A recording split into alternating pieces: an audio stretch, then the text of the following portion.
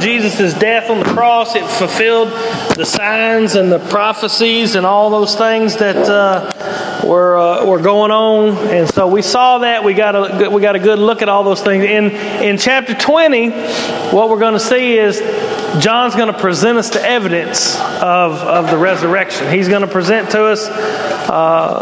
He's going to present to us the resurrection. And he's going to do so. He specifically says so. If you look down, skip down just real quick. Let's read the last two verses of chapter 20. What? Oh no, we'll go back. The last two verses say, "And many other signs truly did Jesus in the presence of his disciples, which are not written in this book." Where am I at? Here it is. "But these are written that ye might believe that Jesus is the Christ, the Son of God, and that believing ye might have life through his name." So the reason why these were written, the reason why John's telling you kind of the purpose of why he wrote the gospel, and specifically this chapter where it shows the resurrection. If Jesus had died on the cross, crucified, executed by the Romans, and then stayed in the tomb, you wouldn't have anything to be celebrating about at all. In fact, he wouldn't be but just another guy in the long line of people who've died for their faith, people who've died because they've taught things that were, not conducive to the authorities. He would have been in a long line of people who said they were prophets. But what makes Jesus different from the rest is that he rose from the dead, and today he's alive, and so he was raised. The Bible says he was raised for our justification. What it shows is, before we start reading chapter 20, what it shows is that the Father accepted the sacrifice. And remember last week we talked about how he bore the curse of sin for us. Go all the way back to Genesis, and you have the curse of Adam, the curse of Eve, the curse of the serpent. How creation was cursed because of what the sin that plunged the whole creation on the curse. And the first thing that we saw was that they realized that they were naked. Adam and Eve did when the curse first took effect, and Jesus was stripped of his clothes when he was hung on the cross.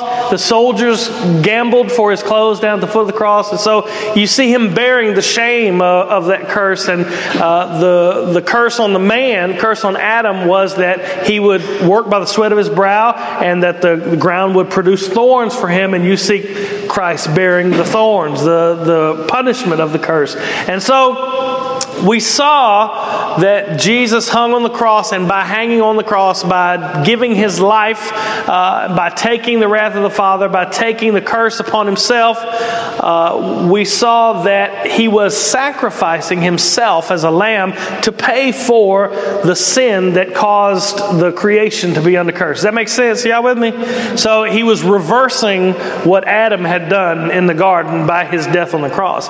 And by his resurrection, we see that it's proof that the Father accepted his sacrifice.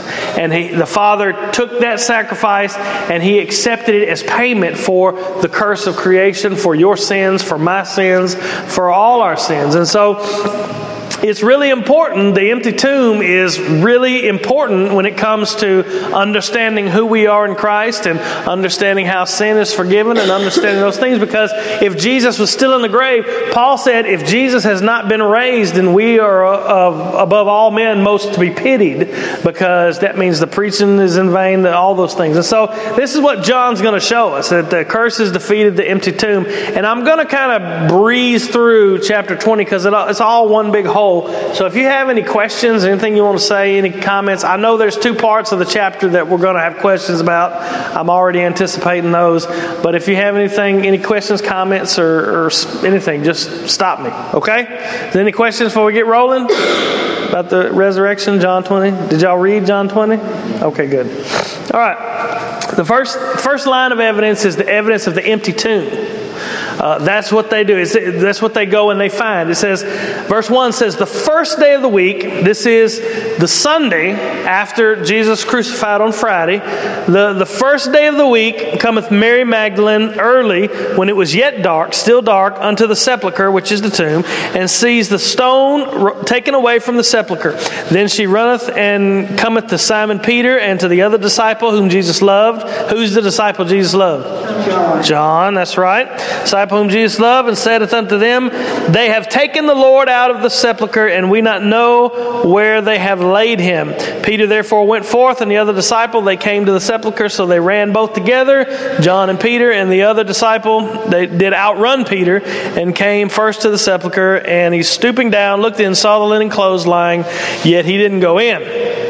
Then cometh Simon Peter following him, and went to the sepulchre, and seeth the linen clothes lie, and the napkin. The napkin is the head covering, the face cloth that goes over the dead person. It was not lying with the linen clothes, but wrapped together in a place by itself. And so, what you're seeing here is they have an empty tomb as proof that Jesus rose from the dead. Now, the significance of the clothes is that Mary's first instinct is what?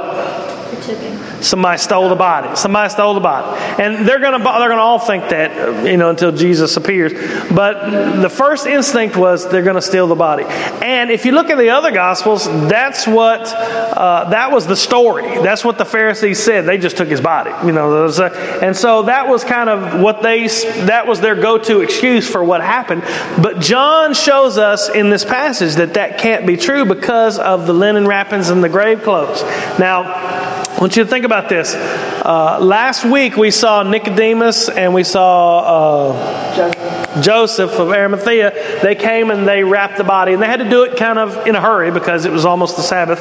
It was almost the night. But what they do is they take these strips of linen or sheets of linen, and they would put this oil and ointment and all these things on it, and you can imagine what the texture of that was like. And that's what they would wrap this body in. They would wrap it up, and it would be these linen strips and sheets that were just doused with this perfume and ointment. It's to keep the body from stinking and to preserve it a little while. And they put the face cloth around them, and so you can imagine it wasn't like just picking up a sheet off your bed and saying, "Okay, come on, let's take this body."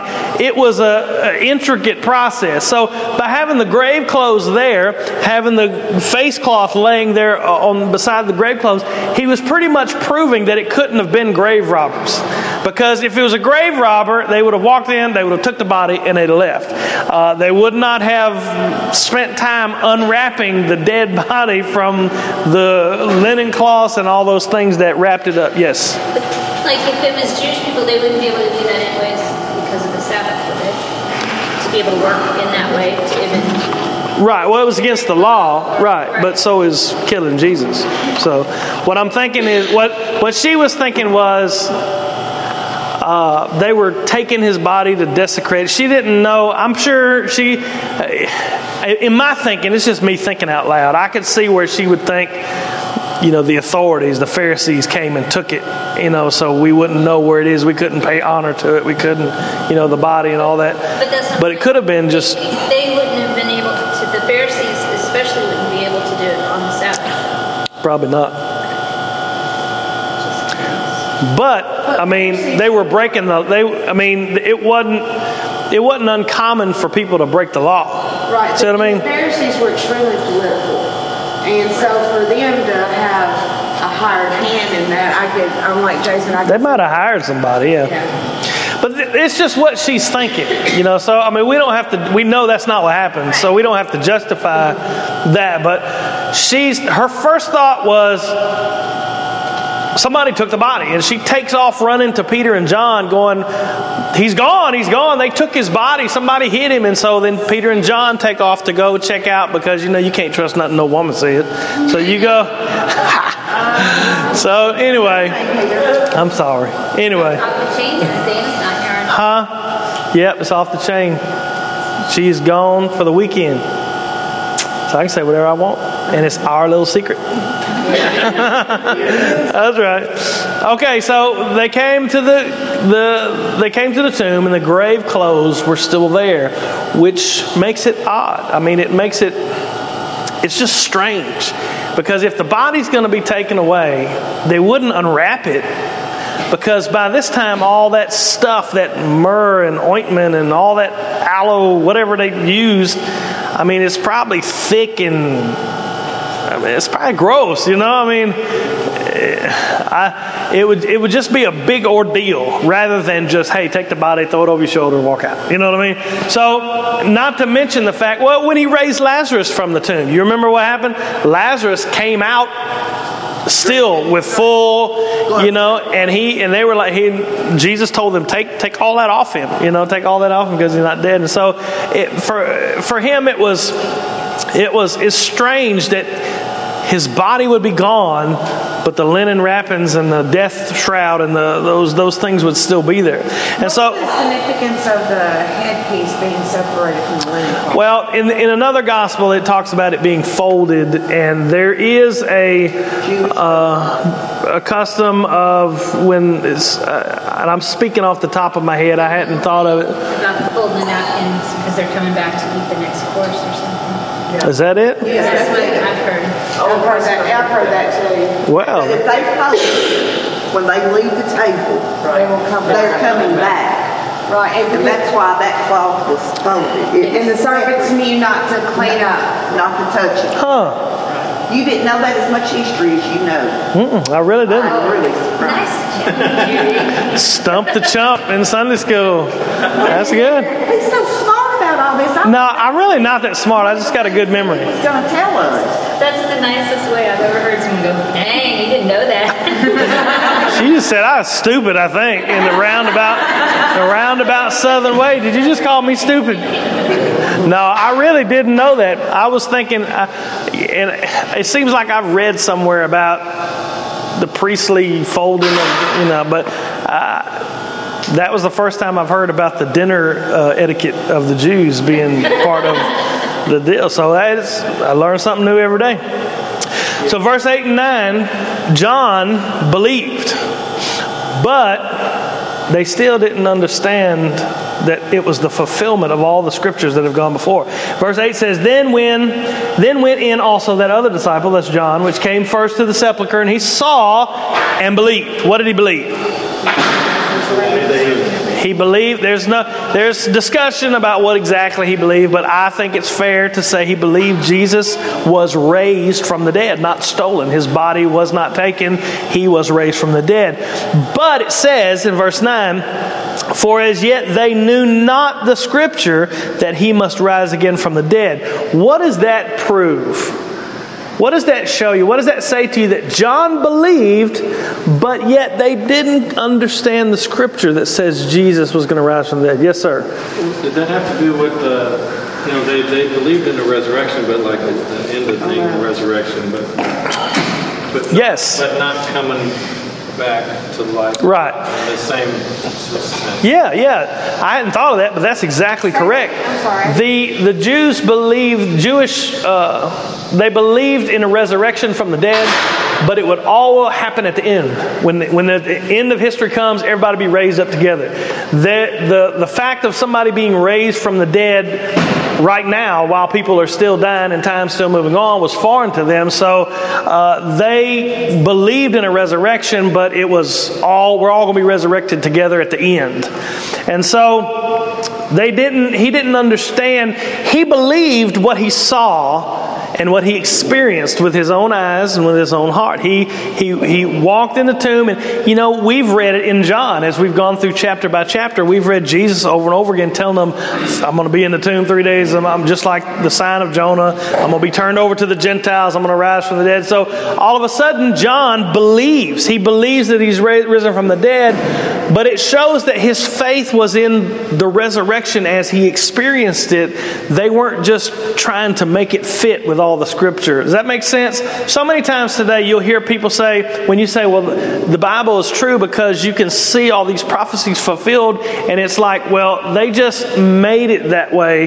They just did it so that it could look like they was fulfilling prophecy. For instance, they say, it says that the king would ride in on a donkey, and so Jesus, knowing the prophecy, said, I'm going to go get a donkey so it looks like I fulfilled this prophecy.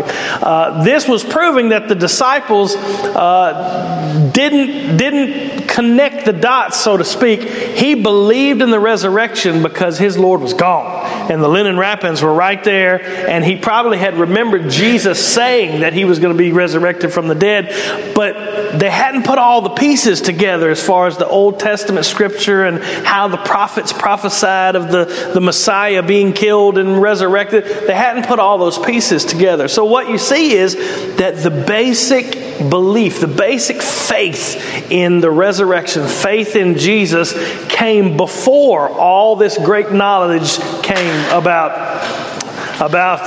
how it fulfilled the Old Testament. Does that make sense?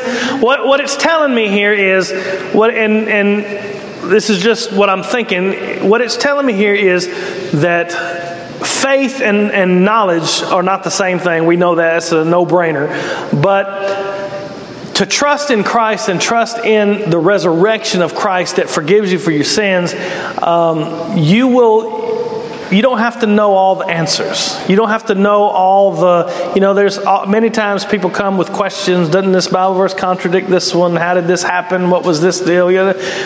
And just like you just found out a minute ago with the napkin thing, I don't know everything. I don't have all the answers. I know it's a shock to you, Valerie, that I don't, but there's lots I don't know half as much as I want to know. And I'm sure if you're a believer in Christ, your heart's got questions. There's things that you want to know about Scripture, want to know about Jesus, and you're going to grow in those things. But that has nothing to do with the experience that you've had with the risen Christ.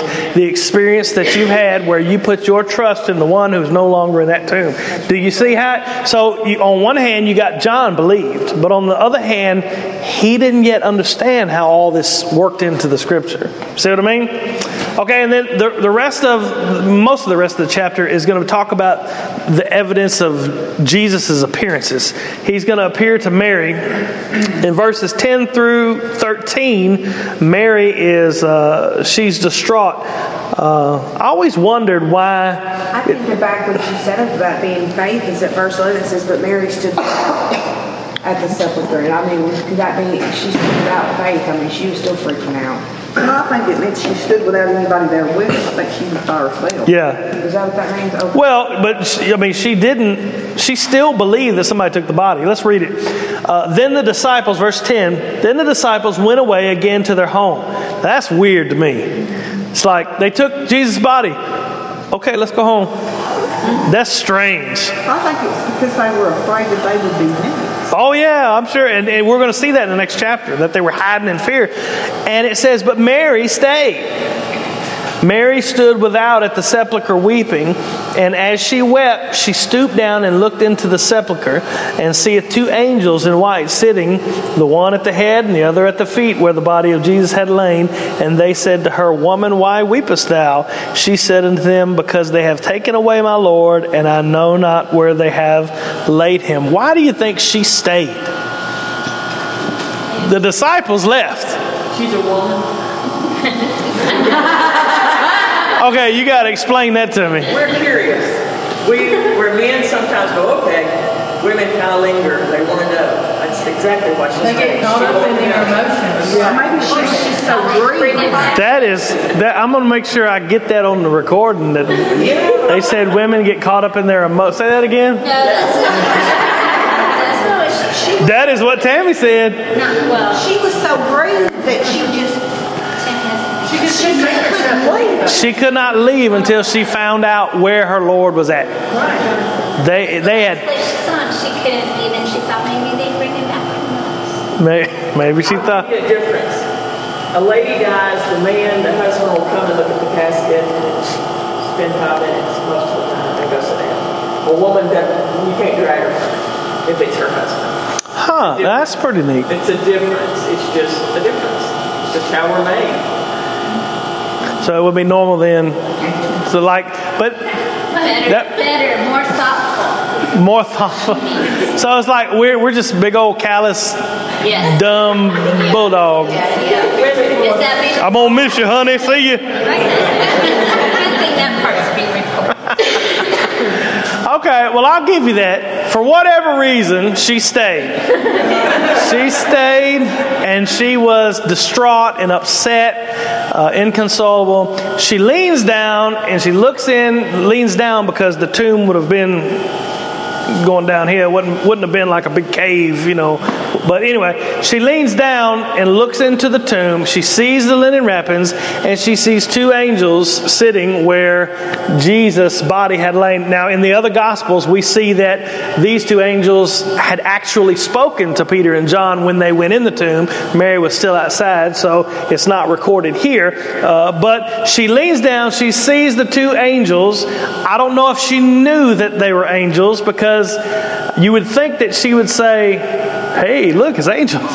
But all she says is, why are you weeping? Because my Lord's gone. And we don't know where that they took it. Yes. But they seem like different angels. Usually when angels appear, the first thing they say is, "Don't be afraid," or whatever, And they didn't say that to her. So what kind of angels were they? Is it some unwritten law that they have to say "don't be afraid" when they show up? Well, I think most of the time they're pretty unnerving and intimidating, and these weren't. So I'm just wondering, but not all the time. Like kind of like death angels that are the ones that bring you from when you die and carry you to heaven. Are they less intimidating? I have no idea. I mean, that has nothing to do with John chapter 20. I mean, we'll have a thing on angels. When we do our systematic theology, I have a whole thing on angels. It was weird that they didn't tell her to be afraid. No, well, they didn't. They told Peter and John, they said, "Why are you seeking the living among the dead?" And Peter and John didn't act like it was just some big crazy thing. They're chatty for angels. Normally they're not that chatty. Normally? Well, I mean, in Scripture they're usually like, "Don't be afraid," and then they say what they got to say. These guys are... That's interesting. Moving on. He said, okay, she's upset. She sees the angels, whatever they look like, and she says she still doesn't understand that Jesus was raised from the dead. Okay, still does. She even tells the angels who knew that Jesus was raised from the dead, "They've taken my Lord." And so, all of a sudden, it's almost like she just doesn't pay much attention to the angels, because they say, "Woman, why are you weeping?" And she says, "Because they've taken my Lord and we don't know where they are." And then the very next thing it says, and so Mary turned around, like Mary just don't have time to mess with whoever this is talking to her in the tomb. In verse 14, it says, "And when she had said thus," when she'd said that to the angels, "she turned herself back and saw Jesus standing and knew not that it was Jesus. Jesus said to her, 'Woman, why weepest thou?'" The exact same phrase that the angels had just said to her. "Whom seekest thou?" She, supposing him to be the gardener, said unto him, "Sir, if thou hast borne him hence, if you've taken him away, tell me where thou hast laid him, and I will take him away." See, if you've taken him away, why don't you think she recognized him? There's no right or wrong answer. There's lots of theories, but why do you think she didn't recognize him? Because he looked different in his new body?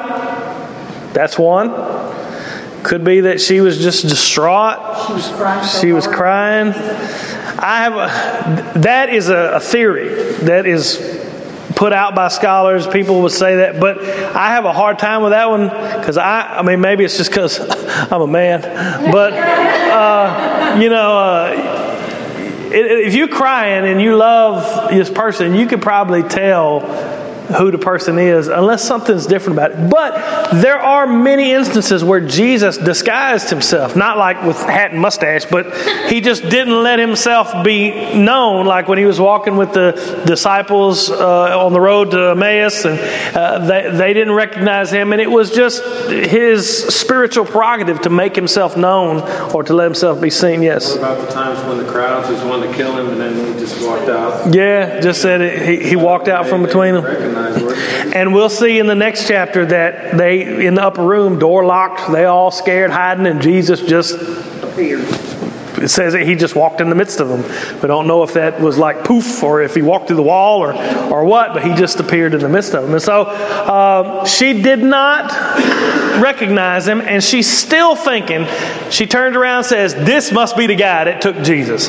Please give me my Lord. Give his body to me. We want to, we love him. We want to be with him, give him proper burial." They were probably there to finish what Joseph of Arimathea and Nicodemus had started, but was doing hurriedly because it was almost the Sabbath. And he says a single word to her, and all of a sudden she recognizes him. He says, "Mary." Says, Jesus always said, we've read it before, that my sheep hear my voice and they follow me. And when he says Mary, she sees him for who he is, and I think she embraced him. She grabbed him. Like, she grabs hold, says Rabboni, which means my teacher, and probably embraced him. That was 16. Jesus said to her, "Mary." She turned herself and said to him, "Rabboni," which is to say, Master, or teacher, my master, my teacher.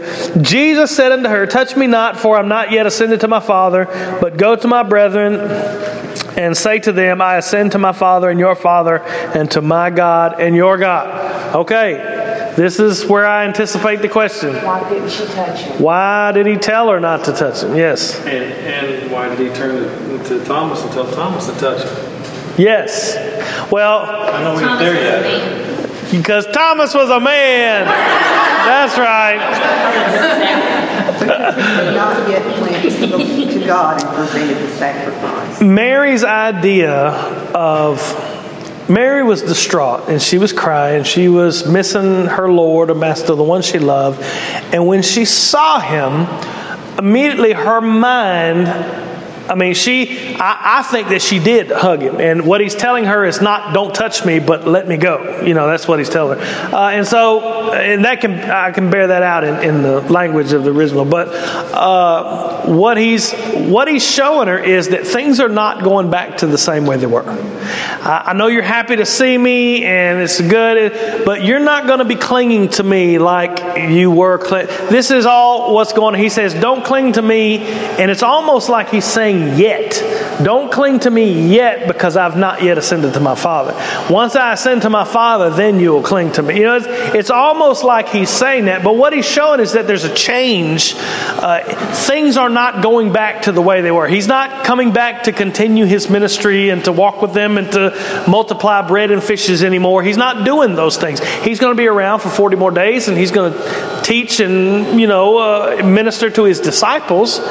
And then he's going to be gone. He's going to send the Holy Spirit. And so he's showing her that now that I have died and I have come back, everything has changed. And I'm just here for a moment until I ascend to be with my Father. He says, you're going to be clinging to me by grace through faith from now on. It's not what he says, but this is what he's showing her, that the relationship has changed. The reason that he allows Thomas to touch, it wasn't that Mary could not touch him, because I believe she did touch him.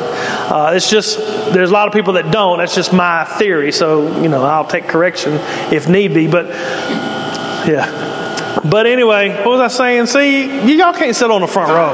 What's that deal about? Thomas, he let him touch him to prove, because Thomas, his faith was deficient. He needed to see. And so Jesus allowed him to see. Jesus allowed him to touch the nail-scarred hands, the spear in the side.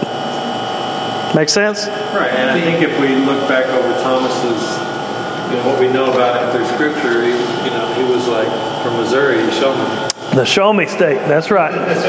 That's right. That's a little known Bible fact. Little known Bible fact. Thomas for some Missouri. Okay. I'll take that as well. So he tells Mary to go tell. All right, and that's just, think about that and just let that simmer about, he was trying to teach her that the relationships now had changed. He was going to be with, it was no longer I shouldn't say that. It was no longer, them following him around the plains of Galilee. He says, I'm going to my Father and I'm going to your Father. I'm going to my God and your God. He was saying, now that I have died and resurrected, I'm going to ascend and your adoption is complete. Your adoption is secured. Now you are going to go through me, of course, but straight to the Father. You're going to be a co-heir with me. You're going to be I'm the firstborn of many brethren. And what he was saying was that, things have changed and it's not going to be the way it was. In fact, it's going to be better. I think it's going to be better. It would no longer be a physical attachment they would have to him, but a spiritual attachment. Right. And when he ascended, while he was here on earth in his incarnation, this is really hard to get a hold of, he taught them about the Father, and they prayed to the Father. He taught them how to pray,